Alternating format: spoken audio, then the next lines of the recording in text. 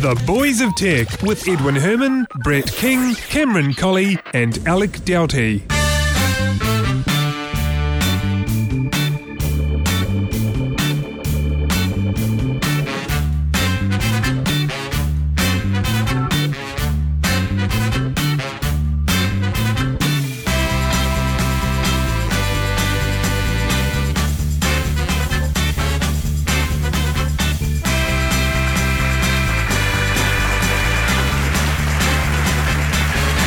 Yes, thank you very much indeed, everyone, and welcome along to episode 126 of The Boys of Tech for Monday, 25 July 2011.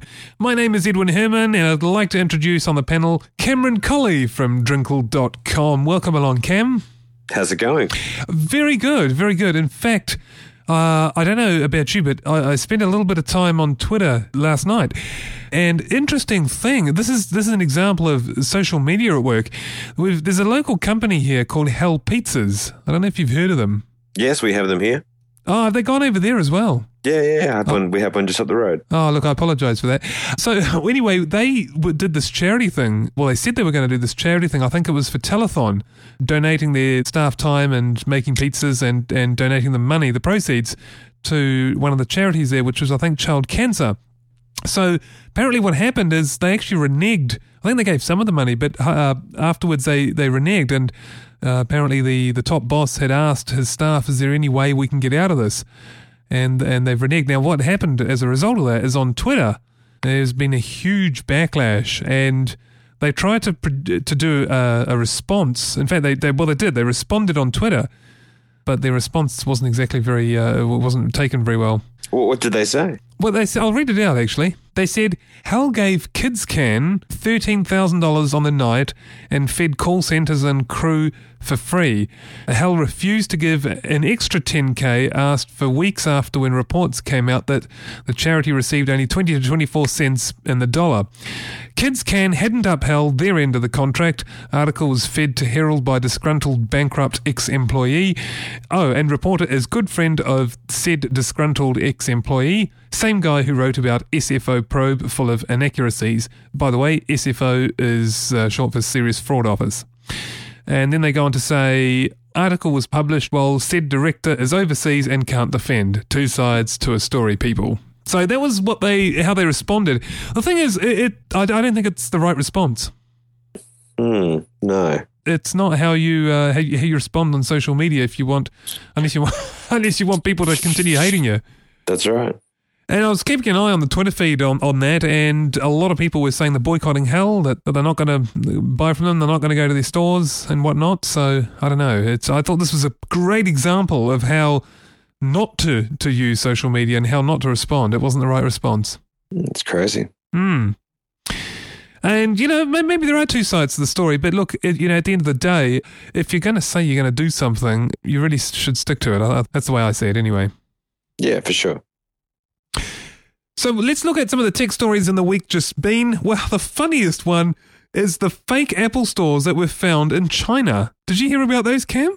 Yeah, I know. I saw them. It's just great. I love it. It's fantastic. Oh, the Chinese will copy everything. All these devices they copy, as well as now the stores. Get that. And it does. The pictures, from a distance, you would just be assuming that's an Apple store. I know. If I walked in there, I'd think I was in the real Apple store. In fact, it was so good that the staff apparently thought they worked for Apple. That's pretty amazing. But then you go and you see that Apple only has 1P on the wall and stuff like that. Like there's spelling errors everywhere on the signs, but they wouldn't know that. No, they wouldn't know that. Of course not. So. But yeah, it's fantastic. This is an amazing ripoff. It really is. Yeah. So they've got this store, and there are pictures on the net. If you search, you'll see this very easily if you have a look.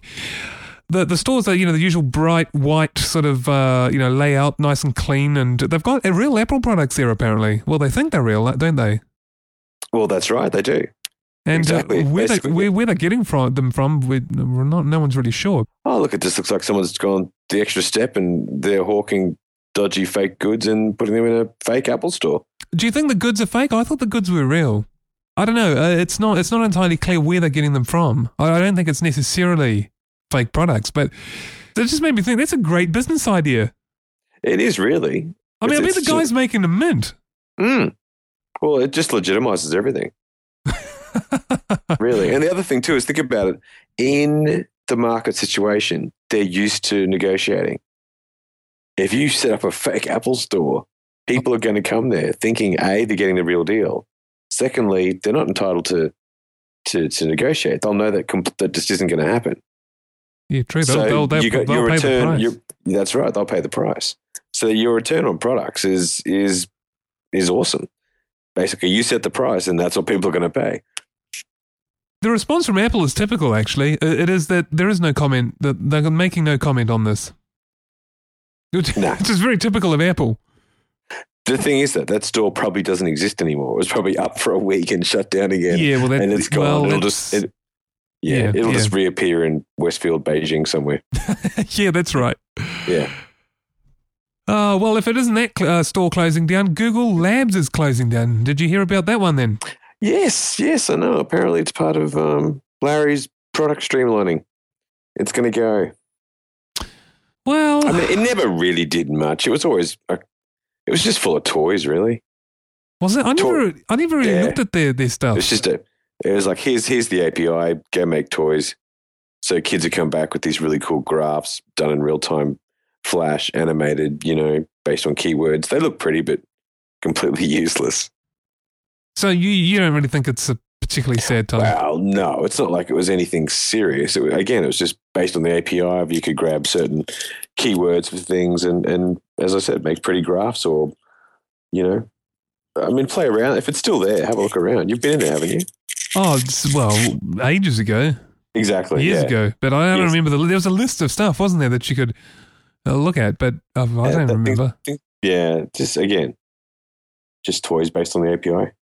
So, nothing really serious has come out of it. It's not like it's a real, melting pot of ideas for the future of Google. So I don't know what they're doing. They're getting, I would have thought they'd sort of left it running if maybe no one's using it, so they'd rather. But they've got ample money. They don't need to worry about the money, do they? Not so much the money. It's probably just more the appearance. Well, there's this particular thing that Google have that no one's really using. It's run down. It's wasteland. It's a bit of Tumbleweed. wasteland, so we'd rather pretend that wasteland doesn't exist so we look like a much more streamlined company. But at least it was pretty wasteland. It was pretty for a while, but it's clearly just a dead weight now. So let's just cut it loose and move on. I'm sure that, they'd rather have something that was going to really add to Google products, not just make things look pretty on the screen, make your machine go ping, stuff like that. So, shall we close the Google Lab story then? Yes, we should. All right, we'll move on and talk about the Massachusetts anti-fraud face detection system. So this guy has his license cancelled, I think. Is that right? That's right. Yeah, that's what happened. And it happened automatically because some anti-fraud software recognized his face and matched it against a database. Only thing is, it wasn't his face. It was just that it was a false positive. And so his license was revoked just like that. He got a letter in the mail saying, that's it. You no longer have your license. That's crazy. I know. It's really crazy. So this is an example of a machine getting something wrong and having real-world consequences. How would you feel if your license suddenly got taken away by a machine? Yeah, I can't believe it. These are the sorts of things that, back in the old days, you talk about these sorts of things potentially happening in the future and you kind of think, oh, well, it's not really going to happen, but it does. It does happen. And there you go. Right. He was out of action for 2 weeks. He eventually got his license back, but he had to grow a mustache apparently. just so that he wouldn't look like the other guy. You should just get a tattoo or something. Yeah, he has to whenever he's driving. He has to be wearing those big, those Groucho Marx glasses with the nose and the mustache. Yeah, it would have been easier just to have a tattoo of a QR code on him or something that identified him. That would have been cooler. It would have been cooler. So how about this iPhone then falling from a skydiver's pocket? Lands on the roof of a building and it still works. That's awesome. 4,000 meters it fell. That's just crazy. I know. Have you seen a photo of it? I know, but the weird thing is I've seen phones like that look worse than that when it's fallen 30 centimeters, onto grass. Like I just don't know how that happened, but he was lucky. Yeah, he was very lucky. But he can't use a touch interface. The touch interface doesn't work, but the rest of the phone does. So he's able to make calls. You know what concerns me more is the fact that there are skydivers out there pulling out phones that are not tethered or anything that obviously do get dropped and could land on someone and potentially kill someone. Have you ever thought about that? That phone from 4,000 meters would kill someone if it hit them on the head. It would. It would. And he was obviously in an urban area. I know I'm going off on a tangent here, but really, that's the thing that I thought of first. It's like, you mean you're over an urban area and you're pulling out your phone as you're free falling?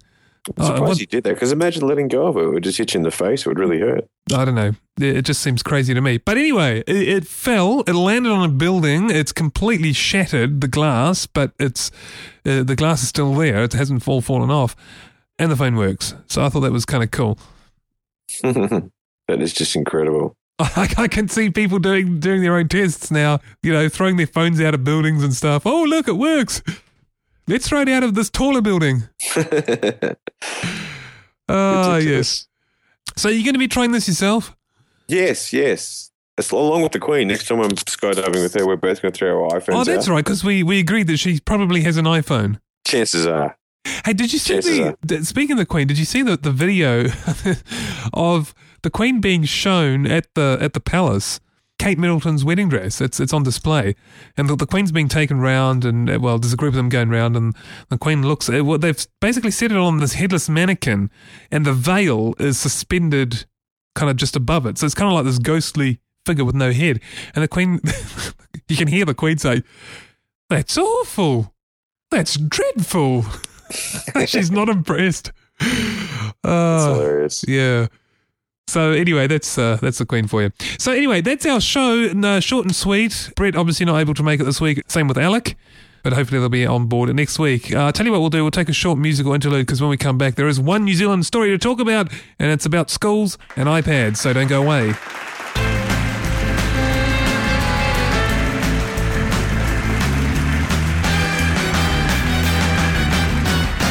All right, welcome back. Now, one Auckland school has made iPads compulsory. It's on its stationery list as an item that is compulsory.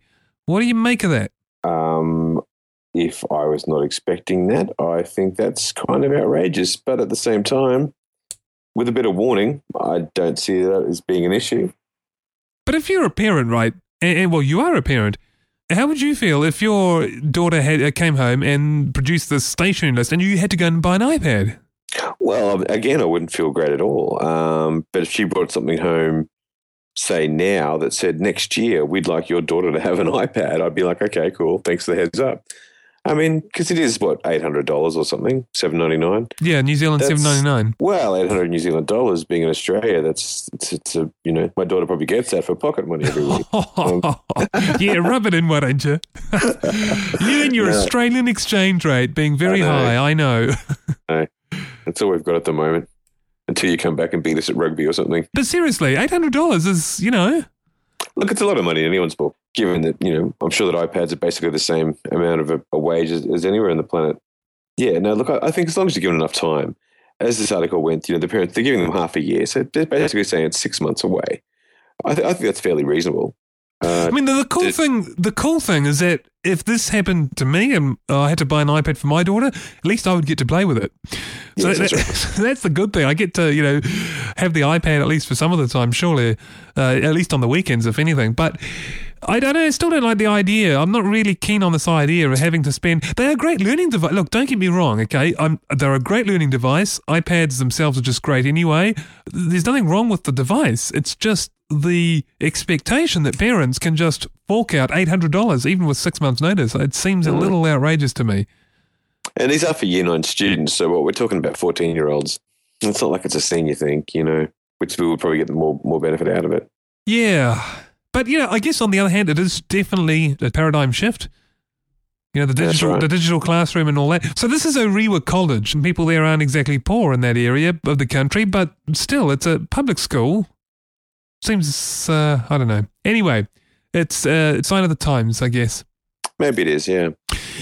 All right, well, Cam, that's pretty much the show. Short and sweet, episode 126. So thank you very much for joining us. Sounds good. And we'll see you again next week, hopefully with Alec and Brett as well. In the meantime, thank you very much for joining us. You've been listening to New Zealand's longest-running tech podcast, and if you like the show, consider sending us a donation via PayPal at our website, boysatech.com.